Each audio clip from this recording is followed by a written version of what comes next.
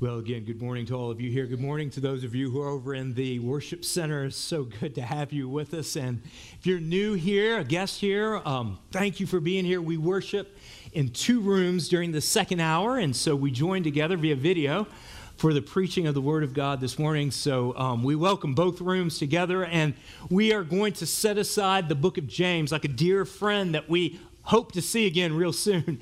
We've been in the book of James for several weeks. We set him aside for our celebration of Christ in the lives of our students in what we call the weekend. And what a great weekend it was. And Dustin, our student minister, preached, and great weekend. And then we had Easter Sunday where we preached from Matthew chapter 28 on the resurrection of Jesus. And now we enter into an incredible series, something that I've been waiting to share with you for a long time, and just really grateful for how God worked this morning and God moved, and can't wait to share with you about vision and values. We'll get to that in just a second. And let me invite you, though, real quickly, in your bulletin, right here at the bottom of this page, you are invited to dinner with the staff. Now, this is just in a couple of weeks, and I want to hit this hard because there are people who have been coming here. Maybe you're here for the very first time, or you've been here for a couple of weeks. I'm going to just point you to this and ask you to consider coming to our dinner with the staff. It's a way where you can learn more about who we are as a church. It's a way where you can begin to connect with other people and connect with the staff. It's free. All the information is there, all right? Monday, April 18th. So we have plenty of slots available. I had a great turnout earlier in either January or February when we had our last one. So we want to fill this thing up. So I encourage every single one of you who is thinking, hey, I need to learn more about Taylor's. I'm giving you a bridge, a connecting point here with our staff, with who we are. So go ahead and you see the information there. Sign up. I'll be right outside here. Hope you can come by and say hello if you're one of our guests, or maybe you have questions about dinner with the staff. You come on by and we'll help you with that. All right. Having said all of that, Matthew chapter 28. So turn in your Bibles. If you have a copy of the Word of God in front of you there, or turn on your Bibles if you're using a digital device of any kind. Matthew chapter 28 this morning is where we are going to begin to understand what is ahead of us as a church. And yesterday was such a beautiful day, and I went down from the Welcome Center, and instead of going down the long hallway to my office, I walked outside. It was absolutely gorgeous. And I went by the marker that commemorates our 150th year anniversary. You know where that is? Right there on Main Street. And so I stopped by. I didn't plan on it, but I stopped by and I read the one side of that marker, and then went over and looked on the other side of the marker there. I always wonder when people are driving by and they just see you kind of looking at these markers there, what do they think? And I read the summary of what God has done here in Taylor's. How God has raised up a group of people who heard and caught the vision of Jesus for a gospel-centered place of making disciples over 150 years ago. And it brought back memories as I'm reading through this of 2 years ago when we had our 150th anniversary. 2 years ago this August. And it was there that I began to realize what an incredible privilege it is to serve at a place like this where God has given me as pastor this incredible gift. And it is the spiritual life of the body of Christ here at Taylor's. And not only has he given me this spiritual life, this incredible gift, but he's given me an opportunity to carry on the legacy as pastor here, the legacy of this place. And during that 150th anniversary, here's the thought that kept coming to mind as we look back. And it's this, that I stand and you stand on the shoulders of those who have given their time, given their lives, given their resources, who have sacrificed. I stand and you stand on the shoulders of disciples of Jesus who made other disciples to help us get to the point we are today. And I stand on their shoulders with this incredible gift, and you do too with me. And as I thought through that and began to pray through that and think about that, here's the conclusion I came to. That with this gift of the body of Christ and with this legacy, now I needed to look ahead. Because here is what would be so discouraging, is that the work of those disciples who made disciples, who made other disciples, and we stand on their shoulders, the work ends with a marker on the side of Main Street that says 150 years ago this began, and it turned out really, really well, but something happened, and you know the rest of the story. And we don't want that to happen, because what's at stake is ultimately the glory of Jesus here in this place. And so as I began to think and process around that time, I began to ask the Lord, Lord, do you want me to recast vision for this church? Not begin and start a new vision created in my image, but instead recast what Jesus has done in the life of the people here at Taylor's and the life of disciples all around the world. And so I came to the conclusion, yes, it's time for us to recast vision. And not only the vision of what Jesus wants to do in the days and weeks and decades and years ahead. Prayerfully, hopefully, long after you and I are gone. As long as Jesus does not return, long after we're gone, may there be a gospel-centered community of disciples who make disciples here at Taylor's. And in order to do that, I think I came to this conclusion. I think we need to recast this vision.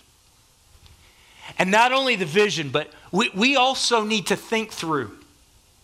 We also need to uncover what has been laid as this incredible foundation. Within that foundation, uncover those principles that we value from the Word of God and what God has already built here. Uncover values, practices that undergird, that strengthen, that move this vision forward. What are those things? And so for a long, long time now, I've been thinking through and praying through and processing through, invited the ministers in not long after 150 to come in, and for a long, long time we have been processing and thinking through this. And what we have excitedly now produced is this. By God's grace, an opportunity to recast vision with a new mission statement and values that we're going to preach and teach through over the next 8 weeks. Vision. At the tip of the vision is a mission statement. Now I want to introduce to you today, right from the pages of Scripture, right from the words of Jesus. And then in the weeks ahead, values that undergird that mission statement. And here's why vision is so important, because understand this, that where you focus your attention as an institution, as an organization, as a business, as a church, as a family, in your marriage, where you focus your eyes and your attention is where you will go.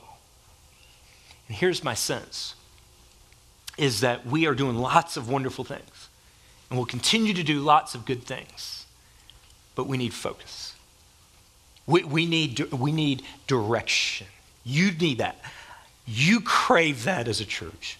I need that as a pastor, because it's like my daughter. She's turning 15 this November, and she has already asked me, Dad, can we jump in the car and go to an empty parking lot, and can you teach me how to drive? I've been putting her off. Not because I don't trust her, but because I just don't want her to grow up, right? And so this past week we were away and we had a golf cart, so she jumps in the seat in the driver's seat of the golf cart, and she's driving, and the words of my driving instructor when I was 15 from Ottawa Hills High School in Grand Rapids, Michigan, his words were, all right, when you're driving your car, here's what you need to do. Here's where your eyes go. If the car is a healthy distance away from you, I want you to look at the license plate. I don't want you to look anywhere else. I want you to look at that license plate. If there's not a car there, I want you to look in the center of your lane. I don't want you to look at the center of the road. I don't want you to look at the other lane. I want you to look at the center of the lane where you are driving. And he says this because where your eyes and your focus are, that's where the car will go. That's what I told Grace. I'm sure she listened, right? Put your eyes in the center of the road because that's where the golf cart's going to go. This is what vision does. Because here's what happens. Our eyes go all over the place. Even in a church, even in a wonderful place like Taylor's First Baptist Church, our attention, our focus can be on so many different things. It can be on the pastor. Your attention, your focus can be on the pastor. It can be on previous pastors. It can be on the worship leaders. It can be on any number of things involved here at Taylor's First Baptist Church. And here's what happens. Our eyes begin to go different places. Our eyes can be on ourselves. Our eyes can be so focused on us that we do not know sometimes where we're going because our focus is anywhere other than on the direction that Jesus has called us to go. And so we can drift. We can do some good things, but are we focused on a gospel-centered movement of following Jesus who has asked us to do one simple thing? And that's make disciples. Let's make disciples. Matthew chapter 28. I want to give you this mission statement, and then we're going to unpack it in Matthew chapter 28, verses 16 through 20. Let's do the mission statement now. And here is what your ministers and we have walked through this. We spent a lot of time moving through this, and here is our mission statement. All right, you're going to hear this a lot. All right, we exist. Taylors exist to make disciples. Now, this is all for the glory of God. But we exist to make disciples as we encounter God, equip believers, and engage the lost. This is what we're called to do. This is that focus. This is that direction. And everything else flows out of this. This sentence comes out of Matthew 28, 16 through 20, and everything else, the values, come from the Word of God and begin to flow to undergird this mission. Make disciples as we encounter God, equip believers, and engage the lost. And so for the next few weeks, we get to not only preach and teach this, but over the course of the next few weeks and months, our staff will begin to flesh this out in all areas of our church. But we get to put it before you now. Taylors exist to make disciples. Read with me Matthew chapter 28, verses 16 through 20. And I love the book of Matthew.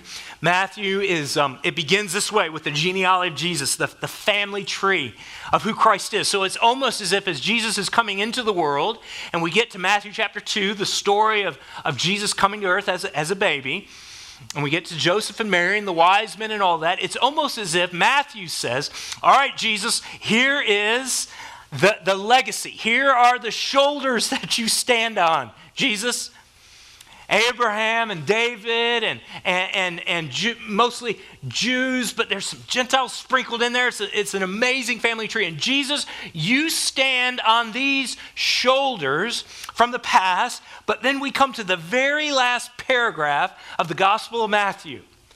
And Jesus has been resurrected. He has spent 40 days with his disciples. All right? So, Easter story last week. There's this 40-day period where Jesus comes and he teaches and he walks with these guys. And I believe, this is me personally, I believe that this paragraph is the summary of his 40 days with those guys before he leaves. And then there's a 10-day period, and then the Holy Spirit comes. So from Jesus' resurrection to the day of Pentecost, 50 days, we have right here Jesus, I believe, articulating and teaching his mission.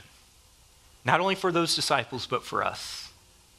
And listen to what the scriptures say about this. All right, verse 16. Now the 11 disciples went to Galilee, to the mountain to which Jesus had directed them. And when they saw him, they worshiped him. But some doubted. And Jesus came and said to them, now listen to him, all authority in heaven and on earth has been given to me. Go therefore and make disciples of all nations, baptizing them in the name of the Father and of the Son and of the Holy Spirit, teaching them to observe all that I have commanded you, and behold, I am with you always to the end of the age. All right, so if you have a pen and you can mark in your text, or if you can do it digitally, here's what I would do. I would go to verse 19, and if you want to know what Jesus' mission is, and if you want to know what the tip of the spear for our vision is, here it is. Here's the box. Make disciples of all nations. That word nations, don't think like globe, don't think like atlas, don't think like social studies, or think people groups. We just prayed. I prayed in both rooms for this group that is going to an unreached people group. They have their own culture, they have their own language. All right? Here's what Jesus says before he leaves. It's pretty simple. As you are going in your life, make disciples. As you are sent, make disciples. Now, what does this mean? Here's where we have to do a little rearranging of our thinking of what disciples is, okay? Disciple, here's what we hear immediately. We see Jesus as a teacher walking around, teaching some great stuff. All these guys listening to him. It is that. Absolutely. Incredible teacher. He taught as one having great authority. It is that. But it's more than that. If what we understand about making disciples, this is important, all right? This is the key to everything. This is the key to everything. If what we understand about Jesus' mission is this, that there needs to be some sort of transfer of knowledge to us alone, kind of like a teacher to a student. That's all we do. And we can memorize it, we can download it, we can spit it back out. If that is what discipleship is alone, you are caught in a 21st century American evangelical view of discipleship. But it's more than that. Think of discipleship this way. Jesus' father, his name was Joseph, was a carpenter. And more than likely, what Jesus did was he was an apprentice under his dad. So instead of thinking it in terms of just simply transfer of information, and therefore you're a disciple, think of it this way. When Joseph took Jesus and said, all right, come with me, son. I want to teach you. I want to give you the tools, and I want you to understand this is what this tool does, and I want you to understand how to make this cut here. And if we're going to make that, here's I'm going to walk you through this. You got it, Jesus? He's like, yeah, Dad, I got it. All right, so he's learning these things, but eventually what is Jesus going to do? He's going to pick up the tools. Eventually, Joseph's going to say, okay, you got this now, son. Come on, let me walk with you through this. You do it. You make the cuts. You produce that. All right, Dad, I got it. All right, pretty soon, Jesus, as he gets older and older, what is he able to do? He is able to produce what his father is able to produce. Because he knows what it takes. He has done it with his hands. He has watched and he observed, and now he has reproduced or replicated what his father has done. And if Jesus had a son, and he didn't have a son, but if he did have a son, or if other people came to him and said, Jesus, I want to be a carpenter. Because of what his father had reproduced in him, Jesus could turn around and then reproduce it in the lives of those who could do it, and then they could go on and teach it. And on and on and on it goes. So when Jesus says, here's what I want you to do, guys. I want you to make disciples. Here's what he's saying. I want you to invest in the lives of other people to the point where I am being produced in you, and you are reproducing me in them, and they in turn, just like the carpenter line, they in turn can produce other people who look like Jesus too.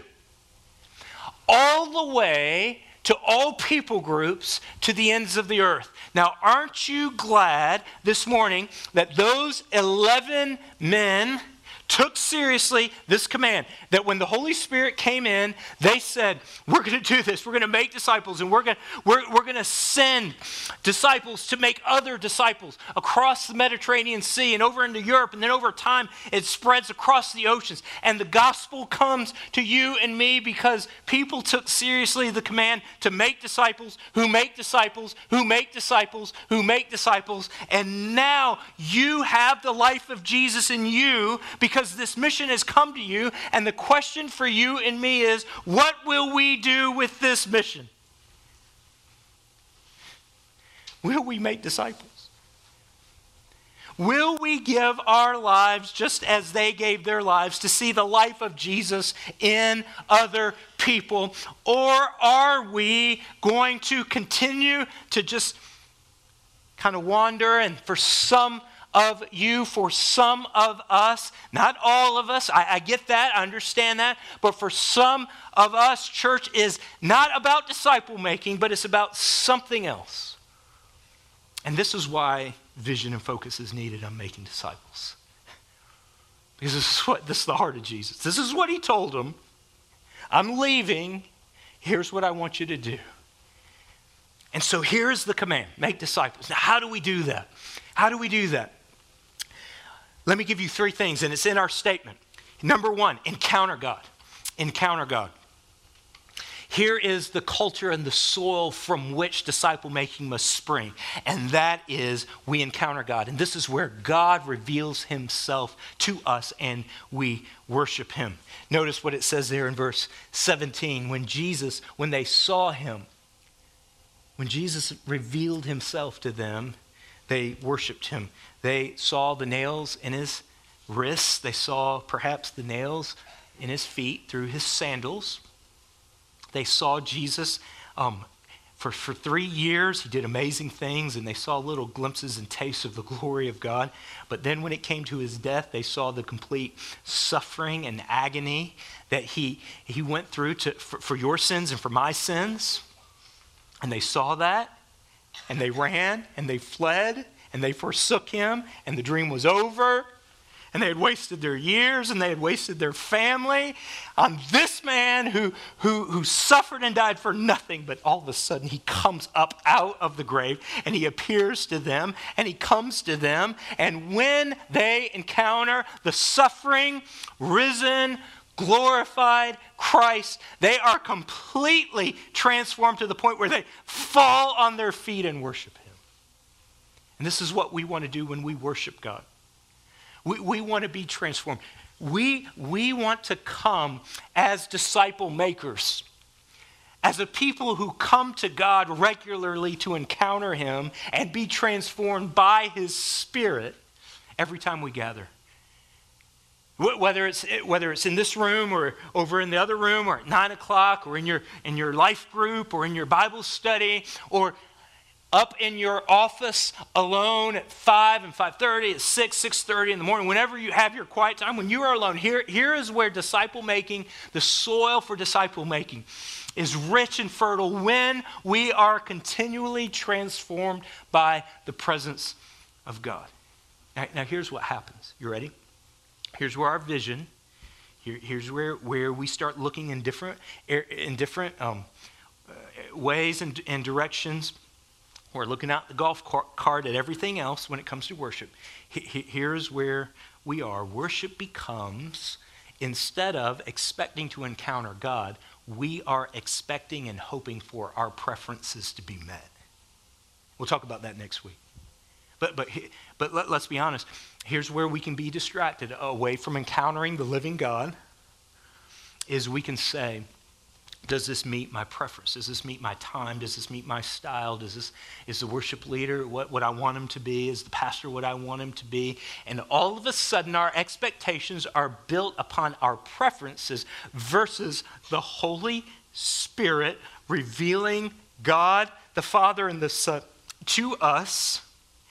And we come to worship, many of you come to worship, needing to encounter God, needing to be transformed and healed. You're broken. Your life has been a mess this week. Your marriage has been on the rocks. You don't know know what to do with your kids. Your job is uncertain. You've been hurt deeply by something. When you walk into worship, when you walk out of worship, and you have not really been transformed by the Holy Spirit of God, we are simply just playing church. And I don't want you to play church. I want you to follow the mission of Jesus, to be a disciple maker. In order to do that, your heart in worship, your heart in that life group, your heart in your office before God has to fall down in submission before God, just like those disciples. Here's how you know you've worshiped him. Worship is such a huge word. Huge word. Right? And here's what worship is, all right? This is an informal definition. I know I worship God when my heart is softened and submissive to him. And there's confession of sin. And there's brokenness.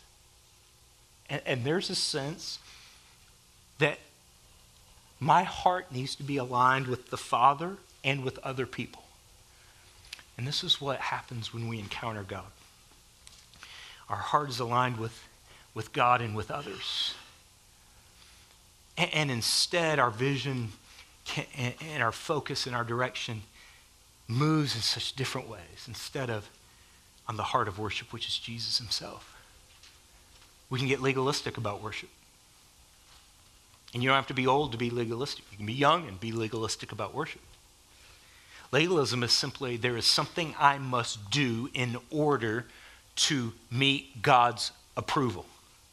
So it could be, hey, every time the doors are open, that was me when I was a kid, I have to be in worship. Or it could be every morning, if I am not worshiping with God, then therefore I'm not a spiritual Christian. Encounter God.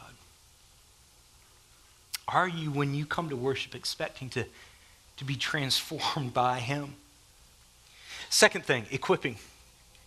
Equipping. This is where, equipping believers, this is where God readies you to invest in other people. If encountering God is where God reveals himself and we worship him, equipping is where God readies us to invest in other people. Verse 19. Of Matthew chapter 28. Look at it. Here's what Jesus says. As you're going, make disciples of all people, baptizing them. And then he comes to this phrase. He says this, teaching them to observe all that I have commanded you. All right? And remember, here's where we get hung up. Teaching. Teaching is just about knowledge. It's just about the content. It's just about the transfer of information. It is so much more than that. Teaching them to observe and to obey everything means more than just simply saying, this is what the Word of God says. It means this is what the Word of God says. Here's the center. The Word of God is central to us equipping and discipling and growing people. It is central to that. But it is more than just simply taking in information. It is taking the Word of God and having the Word of God move among you and among people in intimacy and in relationships where you can be challenged, where you can be encouraged, where you can pray, where you can understand what it means for the Word of God to take home and take root in you and be lived out so that you, as Jesus commanded them, teach them to observe everything I've commanded you. What Jesus is saying here is, disciples, here is your mission. Not only to reach them, but to make them complete and mature followers of Jesus. So they are so filled up and look like me. That is what I want you to do, church. That is what disciple makers do. And Jesus modeled for us how to do that with the 3 and with the 12. Jesus said, guys, come with me. Guys, walk with me. Guys, let me tell you what the Old Testament scriptures say. But guys, this is how you apply it. Guys, this is what you're struggling with. I got it. I got it. Let me walk with you. And this is what disciple makers do. Is they are equipped. They are equipped to follow Christ and to train others to follow Christ. Harrison, throw me that net right there. It's right underneath the seat. Thank you, man. Here's my net. I got a couple of great questions when I walked into church this morning from some of the 9 o'clock folks. Someone asked me, are these the basketball nets that you've already cut down because Chapel Hill won last night? I said, no, not that presumptuous. Pray we do. Someone asked me, are you finally fed up, preacher? Are you going to tie some people up in front of everybody? No, we're not going to do that. I can have a lottery to tie people up. This is a fishing net, and the word equip is used several times in the New Testament, but the very first time I believe that we hear Jesus talk about the net or talk about equipping is when he's talking about a net. And in Mark, the Gospel of Mark, it says that the disciples were there and they were in the fishing business and they were mending their nets. And the word for mending is the same word that's used for equipping throughout the New Testament. So here is what the disciples are doing. Even before they're drafted into disciple making, even before they're drafted into the mission of Jesus, they're taking their nets and they're doing two things. Number one, they're repairing their nets. That's what the word mend or the word equip, it can mean a repairing. And so as this net, the more and more they use this net, the more and more it becomes frayed, the more and more it becomes torn. There are holes that develop. And so they have to repair these nets in order to catch fish. So here they are repairing their nets. And the second thing, really it's the other side of the coin, they are preparing their nets to catch fish. So as these disciples are being equipped, they are being equipped and being prepared to train others. And this is what you and I are called to do. You and I are called to be equipped. Some of you need repairing. Some of you need the torn fabric of your heart, the torn fabric of your soul. It needs to be put back together. And there are people here in the body of Christ who can walk with you and help you do that. But then you are, as we all are called, to equip. We are called to prepare to catch fish.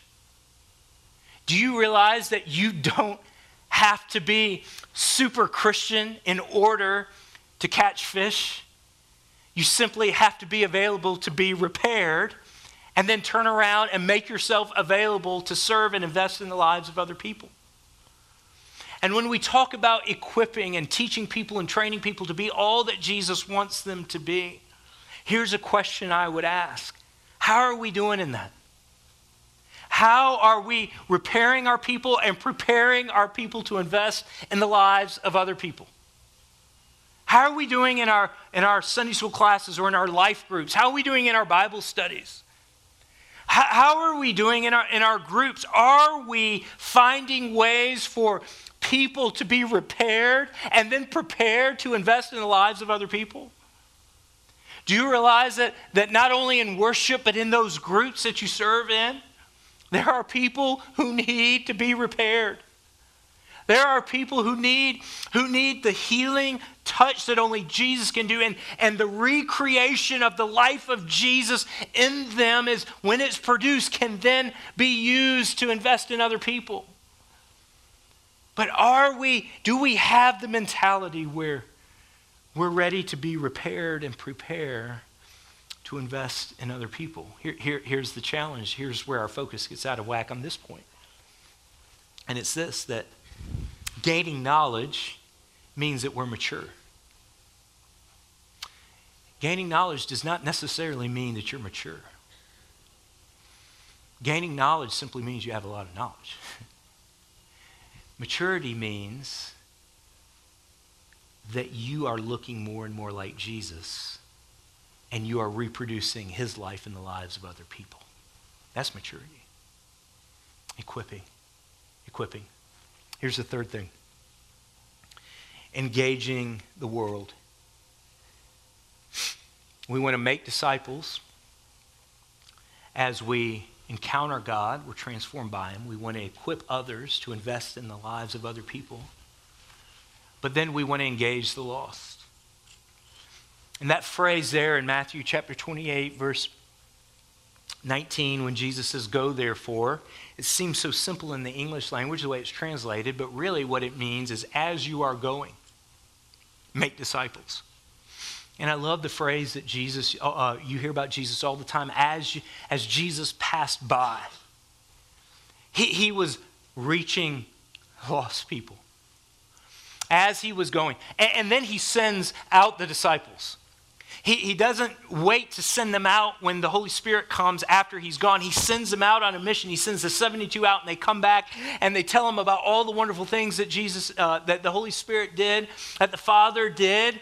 And so Jesus has this mindset for us as disciple makers. It's simply not about discipling people within the church. It's simply not investing in people to the point where they are super Christians only. Our job is not complete in disciple making until people encounter God. They're equipped to engage lost people. And here is where I'm convicted that our focus has been not on lost people, but on ourselves. And I speak for me. Tom Rainer says this. Tom Rainer is the head of Lifeway, which is the head of our research, our denomination, the Southern Baptist Convention, is head of our research there. Tom Rainer has done a lot of work about churches and church life, and here's what Tom Rainer says. He says, there is a simple but profound pattern among declining churches. Now let me stop here and say this.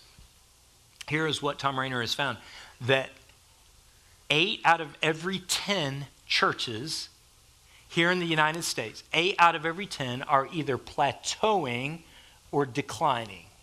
8 out of every 10. So that means when you go by a church and you count 10 of them, only 2 at most, 2 at most are making disciples and multiplying and growing. Everybody else, think about that, is plateauing and declining. And he says this, here is what he sees as the most common factor in declining churches, and that is a focus where the church is only for the members. And when I read that yesterday, I thought, that's it. This is where our focus, my focus, has been on me or on the church or on systems or on processes, and we've lost sight of the lost. And engaging lost people, here's what happens, all right? Our focus becomes so inward that we settle and we reside in ourselves without understanding that Jesus said, my mission, Luke chapter 19, verse 10, my mission is to seek and to save those who are lost. That's why this morning at 9 o'clock, I prayed for this group that is leaving to go to the ends of the earth. I prayed for Encounter Church in Boston. You know, last week they had their Easter egg hunt. Over 1,500 people. That's a lot of Easter eggs to hide. Over 1,500 people. We pray for the lost people of Boston and Dedham. We pray for the Single Moms Oil Change. You realize next week is the Single Moms Oil Change, one of the most incredible outreaches to our community that we've been doing for quite a while. But here's how we need to pray. Not only that we have good weather, not only that families come in and are blessed, but God, would you save lost people? Would you save those moms, and would you save their families? Not just perform a wonderful service in the name of Jesus, and you do that so incredibly well. But Father, what is the next step down where we can share the gospel with these people? What about your neighbors? We go in and we go out. I do. Go in, my garage, well, we don't put our cars in the garage. We go into our house and we come out of our house daily. Am I so consumed with myself that my neighbors know nothing of Jesus, and I call myself a disciple of Jesus?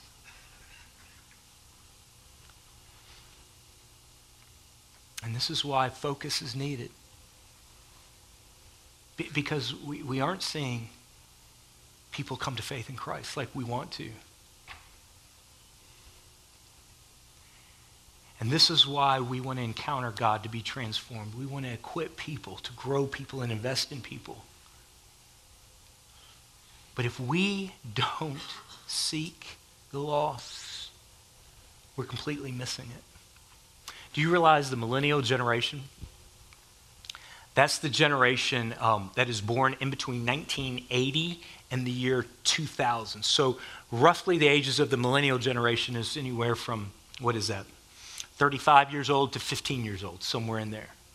That's the generation where kids are leaving high school, going to college, coming out of college, getting a job, getting a career, finding a family, and then children, and then they're set in their ways. Do you realize this? That the millennial generation, if the statistics are true, this past year took over the boomers as the largest generation in America.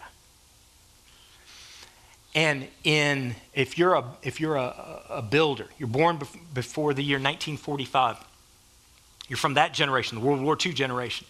Get this, I read this yesterday. 65% of builders, all right, dear saints, 65% say, I'm a follower of Jesus. For the millennial generation, you know what the percentage is?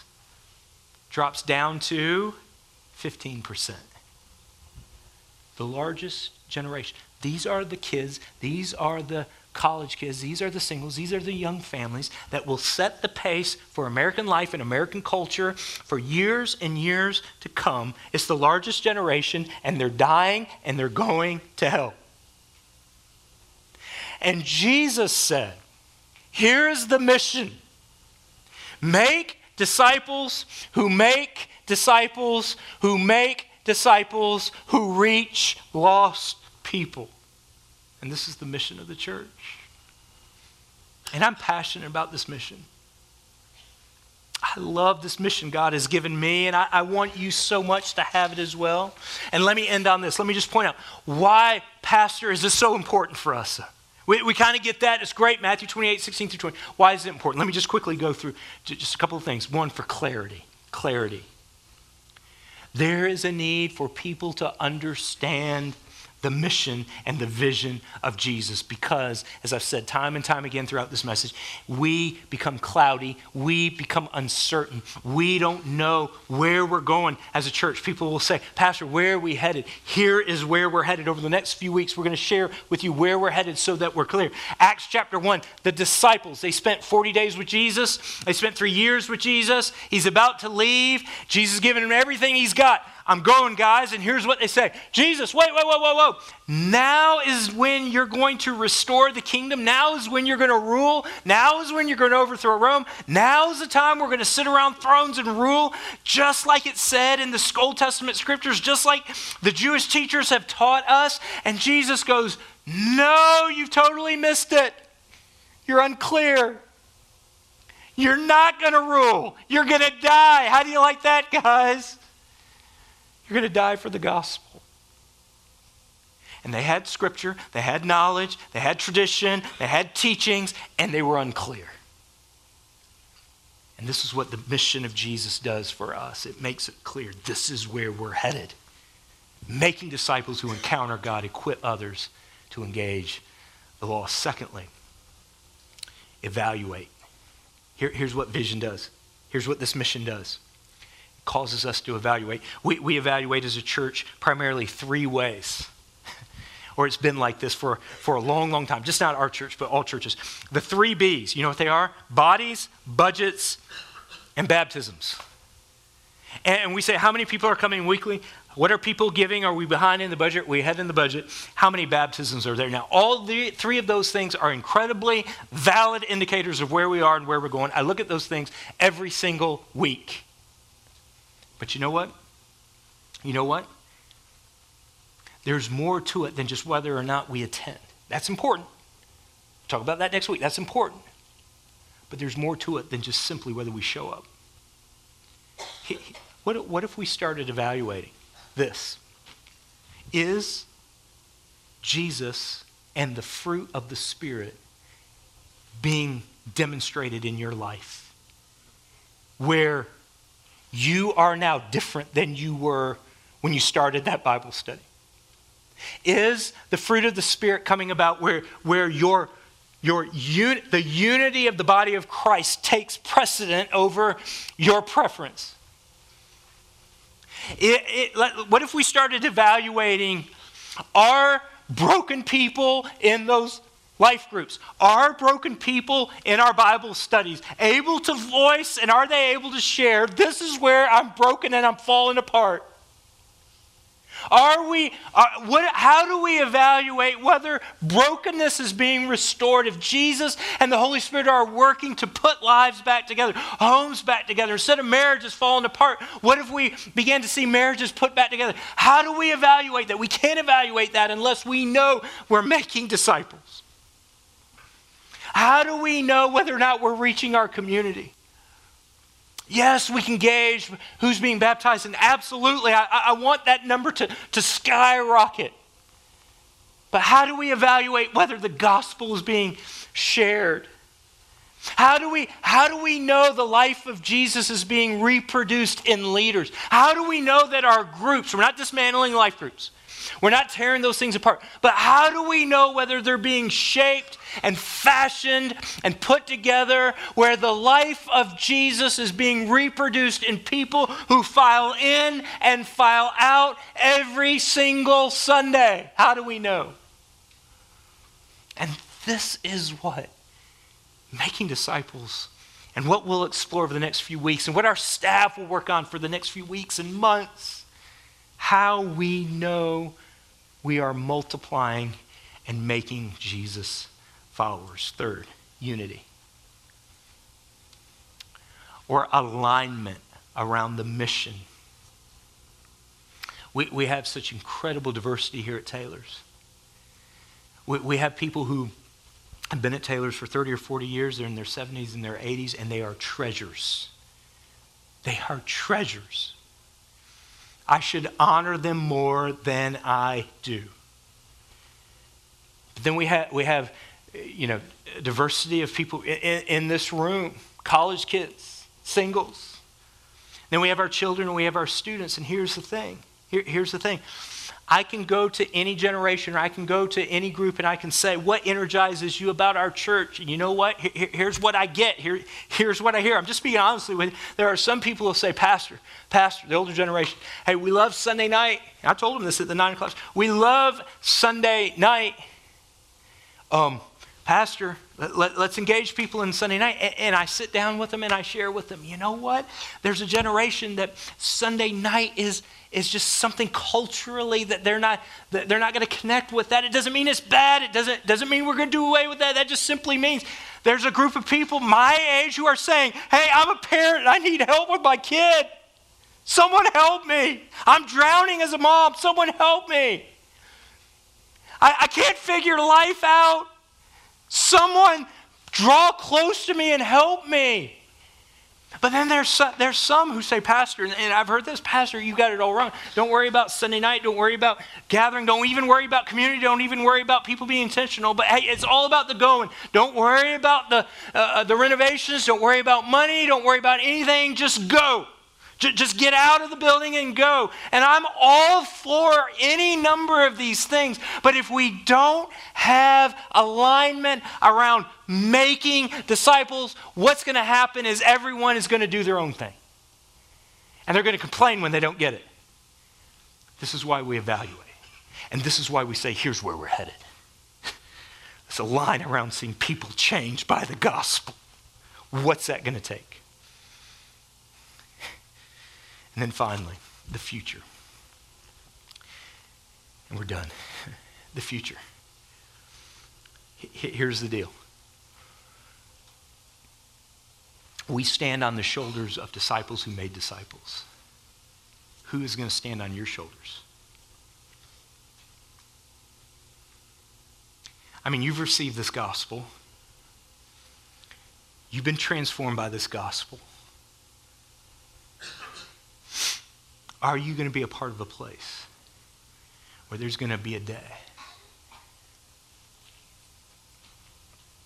where someone who is lost or someone here at the church climbs up on your back and stands on your shoulder?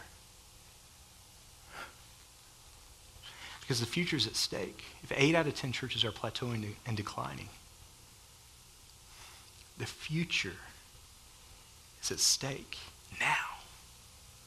We can't wait. The task is urgent. Because Jesus said, all authority is mine. You make disciples. He doesn't say it as, if you don't, I'm going to beat you over the head. I'm going to beat you like a stick on an ugly dog. He doesn't say that. But the King of the universe who came down and bled and died and was resurrected for you, the King of the universe who spoke the word and the storm that almost killed the disciples was turned into calm, the King of the universe who came in human form and walked into a wedding and took some water and turned it into wine, the King of the universe who went to a tomb where a dead man was and he said his name and out he comes, bandages and all, the King of the universe who humbled himself and went to a cross and died for your sin and resurrected again. He comes out of the grave and he says, all authority is mine. And why don't we say, Jesus, yes, absolutely. We will make disciples because we love you. All authority. All authority. We'll see that authority one day. And what will we say? The other bookend, all authority is mine. And then he says this is so awesome.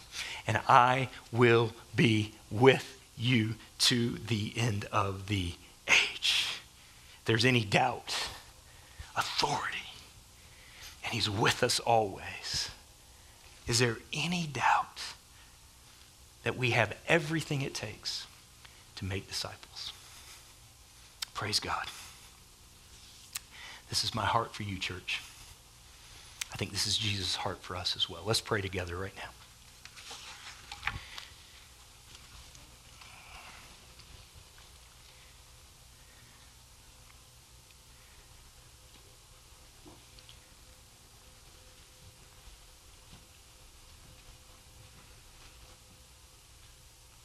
Heavenly Father, I simply pray before we sing together,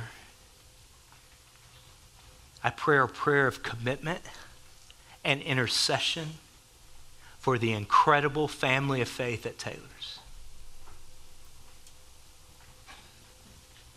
And I pray most of all that our people would not see anything other than Jesus and his call and his power and his presence, and they will be transformed.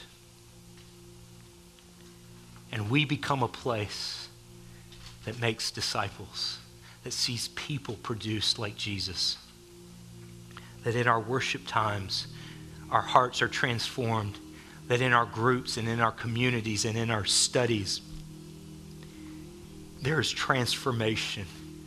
There is healing.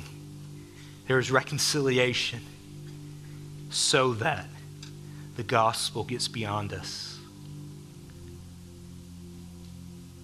Forgive us, forgive us, forgive us.